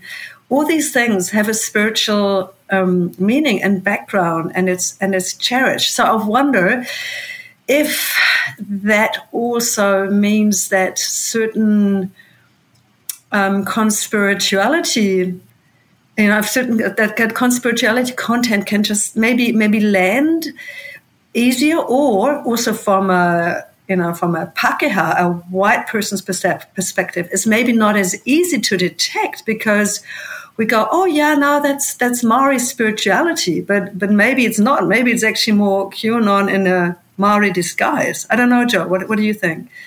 One of the words for medicine in our language Te Reo Māori, in the Māori language, is orongua. And so what a lot of our people have been saying is, I won't be taking the Pfizer vaccine. What I'll do is I'll use ancient orongua. And so there's a real anti-science mentality towards this. And also what the likes of Carleen and also Billy do is they weaponize colonial religion. So they will always start off with, I need to thank the Lord. I'm a man. They portray themselves of being having strong Christian values, and so this is why people their faith makes them attracted to the likes of Billy and Carleen, because they are weaponizing their colonial Christianity to convince people of their conspiracy theories. Just a demographic question. I understand that 16% of the population is Maori, according to the census that I looked at. But how many identify as Christian? Well, before the signing of our founding national document, the Treaty of Waitangi, or Te Tiriti o Waitangi, basically the entire 100% conversion of Māori to Christianity. In fact, our own faiths, they had government policies to eradicate our own faiths. So there was the Tonga Suppression Act. So a tonga is like in English, and in English would be like a wizard or a spiritual kind of person. And so what the government did is they hunted these people down and imprisoned them and outlawed their practices so that Christianity could be dominant in this nation. So basically, it was around about 100%. And also, there are old monotheistic gods that are part of Māori folklore that those faiths have been eradicated. Now, and you're talking about the middle of the 19th century. From 1840 up until 1900 AD. The Tonga Suppression Act was early 20th century. So when contemporary Maori say, I'm going to rely on ancient medicine, is there a strong or continuous lineage that they're appealing to? Or, as in many cases, have Maori had to reconstruct something that for over 100 years now has been suppressed? Yeah, so assimilation policies were very strong in Aotearoa. So there was maybe a generation of 2 to 3 of Māori that simply could not speak their own language. They lost their own culture. They basically became brown British people in the South Pacific. So the reclaiming and the regaining of those skills was an incredible cultural feat, it must have been. Yeah, it's only happening in the 21st century, so there's a rejuvenation of Te Reo Māori language and also culture, and so people are starting to understand these new ways. Yeah, and that's really interesting because so here in New Zealand, we don't just have the white wellness world like everywhere in the Western world. We also have an alternative wellness spectrum, and that's Māori healing. And like Joe just said, it's been a real struggle and battle to have that established and legalized and recognized and all of that. So again, it becomes really tricky because on the one hand, to say, hey, let's stick with school medicine here, and this is the right approach, and this is what we need to do. On the other hand, not to suppress these alternative forms of feeling that don't just come, some people might still see them as very woo-woo or not based in science, but there is a tradition there that needs to be honored, and it's almost a political issue to honor that. So it's a very multifaceted problem. And just wanted to add also with Christianity, Matthew, that we're one of the most secular countries in the world, and then we have 16% Māori, but we also have a large Pacifica community and population, so people whose ancestors or who've come from all the Pacific Islands, and they're, I would say, predominantly very Christian, often evangelical Christians, and some of the more new churches, and a lot of these groups. One of them, for instance, Destiny Church, actually Māori leader, right, Joe? Yeah, Destiny Church. Brian Tamaki. Brian Tamaki, yeah, Māori. So that's one of them. But then there are just lots of Baptist church groups and so on. Some of them broke lockdown rules, and that's so again you have a leaning towards listening to what your Christian domination tells you what to do with medicine or with lockdowns or general, and that's really strong often in Pacifica communities. Coming back to, just for a moment, to Machu Te Huki, it seems like he is mobilizing the persona of the wellness provider, and he is representing the spirituality of Maori. He's teaching haka in a way that suggests that it has physical healing powers. And I'm wondering if this is part of the ancient medicine that is playing a role in, well, here's an alternative way to approach COVID. And if so, is that a strong indigenous understanding? And how far will people like Te Huki take it? So the haka is a traditional war dance that was invented in Aotearoa well before colonisation. My grandfather used to do it as a psychological pre-battle thing in North Africa during World War II. It really gives you an advantage over your opponents. And an example of that is the New Zealand All Black rugby team. They are the most successful professional sports team in history of all sports. And so the haka gives them a psychological kind of advantage over their opponents, and it also terrifies their opponents. It doesn't terrify the Australian rugby team anymore. They've seen it for 100 years, but other teams like the Welsh and the Canadians, it can seem intimidating. So I don't know where this chap has got a link between that would give you immunity to COVID-19 and when it actually is a psychological war dance to prepare you for battle. Yeah. From what I know about Matthew's haka workshops, I know people who've done them and they said they were absolutely amazing and transformative and very healing in terms of the masculine and feminine elements. My understanding is that they're probably a mix of neo-tantra principles and the haka. But hey, I've got an amazing haka story to share here, Joe. Yeah, and Matthew. That was a story I did last year when I found out that a German a COVID protester from Germany, they call themselves Querdenker over there, which means against thinkers, and it's become a really strong movement. That's my home country, and I'm really worried about it. And one of their prominent Querdenkers, truthers, did a haka at one of the protests in Germany. So he's also... he has been posting white supremacist and Islamophobic stuff on his Facebook page before. He's been called out on that. He's been in the media as having very right-wing tendencies and so on. So, I mean, it's just...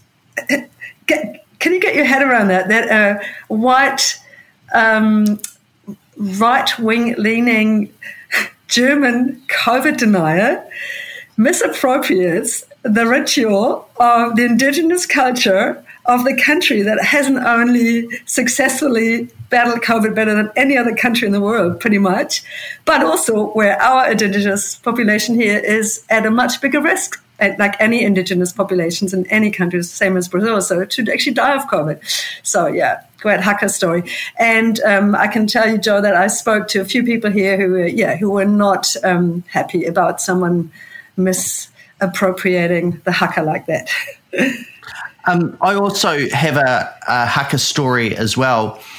My grandfather, who went over to North Africa to fight against Germany in North Africa, he was part of this famous battalion in the New Zealand Army called the 28th Māori Battalion, and what they did is they did the haka in front of the German army, and it terrified many of the Wehrmacht. Is that what I call it? Wehrmacht, yeah. Mm-hmm. Yeah, Wehrmacht. So they did the haka in front of them, and a lot of these young soldiers just downed weapons and ran away. They did not want to mess with these guys. They didn't want to challenge them. They didn't want to fight against them. It terrified them so much seeing this bravery by these men that they knew that they didn't want to fight them. Yeah, it's a powerful ritual, and it's sad that it's being used in spiritual, new agey, esoterical circles around the world now to propagate an anti-mask, anti-lockdown, anti-vax message. I think it's just so wrong on so many levels. I do remember in 2019 the stream of video pouring out of Auckland and Christchurch and other places, I suppose, of young people especially doing haka in mourning and grief. and after the shooting, and so it seems to have this incredible potential for cultural bonding. But I guess at this point, you've got to wonder why the given haka performer is doing it. I mean, it seems like it can be put to many different uses. Yeah, I mean, I wouldn't call Matthew a haka performer. I think it's more like a workshop facilitator. But yeah, I kind of wonder also how, people who are doing a workshop and it's transformative. Again, does he put his message about, his conspiratorial thinking, does that influence people in that way there as well? Are they more open to it because they've just had an amazing workshop with him?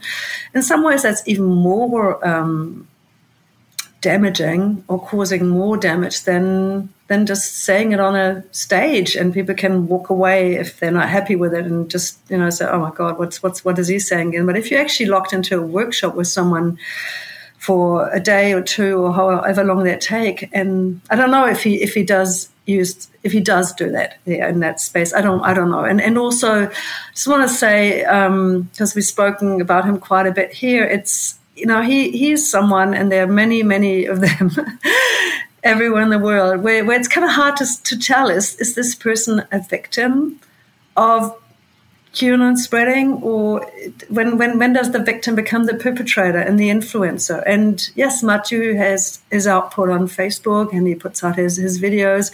They don't get a lot of likes, really. I think a lot of his fans have actually turned away from him because of that.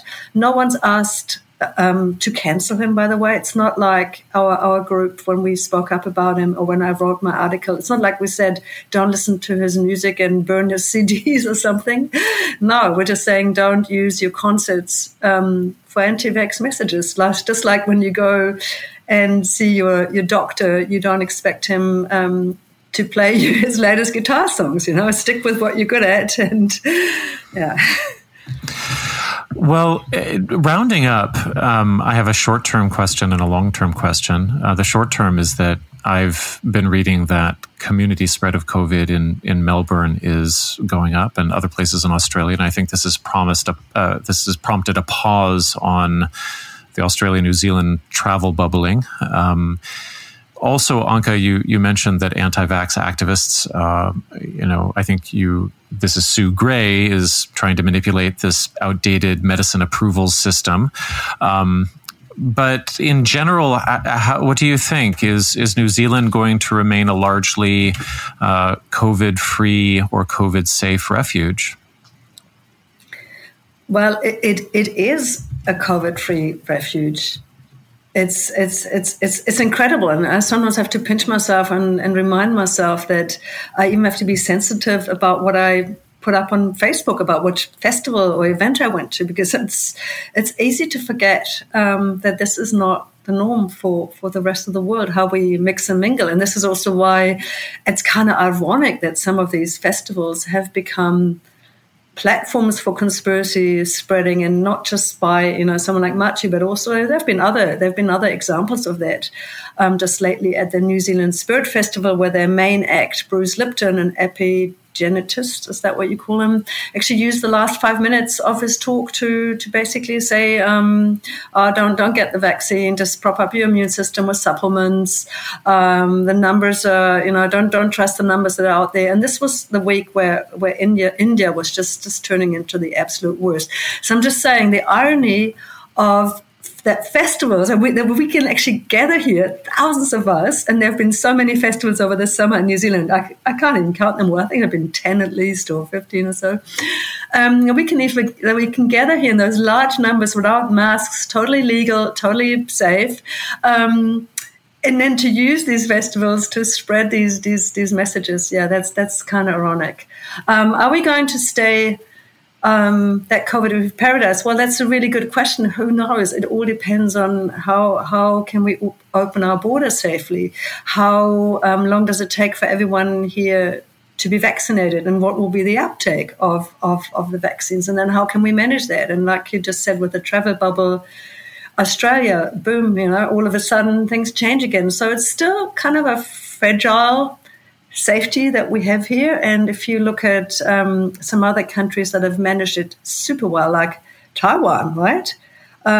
Things have suddenly changed there. So that's a bit of a reminder, a bit of a wake-up call that we can't become complacent. So what we do here in New Zealand is we all have tracer apps. So we always scan ourselves in when we go into shops or events or whatever. And that's actually there's been a really good uptake of these apps. So it's been a really good uptake of those apps. But then again, in some of these areas that I mentioned before, like Golden Bay or so, there are cafes and there are shops that actually explicitly say you do not have to scan in here. Yes, we have to put this up, but you're not forced to scan. And I just heard yesterday that a shop in Nelson, which is a bit of an alternative Mecca as well here in the top of the South Island, there's a shop and they have a sign saying if you have been vaccinated recently, you can't enter. So I know, Matthew, you're familiar with that, with the latest twist that we become a public health risk if we are vaccinated to others. So we've actually seen this here in New Zealand. I just heard this morning that there's actually a shop having that on their front door, but I also know of a wellness spa. It's called the Backdoor Spa in Christchurch. So they do colonics and whatnot, and they had that as a policy. Wait a minute. Yeah, I know. You're going to love it. You got branding. It's the Backdoor Spa, and they do colonics. I kid you not. Yeah. You want to take the back door and get out as fast as you can. So, but they won't let you in if you've had a vaccine for 4 weeks because, for whatever reason, because they're probably not safe. Joe, I have the same question for you, but I want to return to the moment where I realized I was stunned when you said that you believed that the goal of the white supremacists was to convince enough Maori to not take the vaccine so that they would die. And I think that stopped me in my tracks. I just want to follow up on that and ask, are they being disingenuous in the sense that they themselves are going to be vaccinated, but they're not going to let their Maori colleagues know?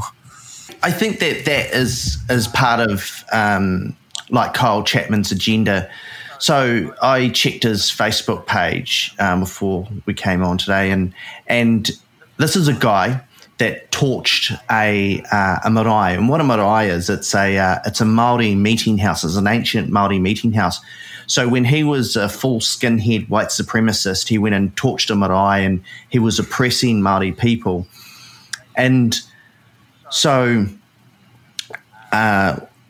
now I checked his Facebook page and he has a picture of what we call the Tino Rangatiratanga flag on his Facebook page, the Māori flag. So this is a guy that has tried to exterminate our people, adores Adolf Hitler, was a fully blown Nazi, and now he's got, on his own Facebook page, he's got our flag there and he's protesting alongside Māori people. It just doesn't add up to me. How can you go from flipping from being a neo-Nazi to a pretend Indigenous rights activist? So there just must be subterfuge there. He must. I mean, he's rebranded, but how could the message possibly be any different? Yeah. So we have a group in New Zealand called Paparoa, and what they do is they investigate right-wing people. They've actually stopped the last 3 terrorist attacks happening where our special intelligence service have failed to detect it. And they are quite aware that Kyle Chapman is still involved in his white supremacist friends. But now he's going to protest alongside Indigenous rights activists. So I don't believe that his intent is to save New Zealanders from tyranny and all this. I think that he's got an ulterior motive of killing off as many Māori people by self-suiciding them as he possibly can. Wow, that's new to me as well, Joe. I was thinking as a cult researcher myself whether you could look at it as cult hopping, what he's doing, because he was involved in a white supremacist group before. He was with the National Front here in Christchurch in New Zealand, and now he's with the conspiracy chapter. So in some ways you could see it as he's left that one group and he's gone into the other group, like people who leave cults and then they end up in the next one. Maybe I'll end with this question, Joe. What do you hope for the Maori people and for New Zealand more generally? So at the moment, Aotearoa doesn't have any community transmissions, so we're practically safe. I'm quite blessed. I'm fully vaccinated, and I don't even know anyone who's been infected at all. I don't know many people on Earth that don't have any friends or anyone they can talk to that they don't know, and so. We've only had about 1,000 cases out of a population of about 5 million people. And so what my fear is that we have to open the borders. We can't keep a closed border for our economy, and it's just unsustainable. So what my fear is these conspiracy theorists, they're going to create vaccine hesitancy. And when we open the borders, it starts to come in. The majority of us will have herd immunity, but the people that subscribe to conspiracy theories, I fear they're going to suffer. Anke and Joe, thank you so much for your time today, and I wish you all the best. Oh, thank you, Matthew. Thanks for having us. Matthew, thank you.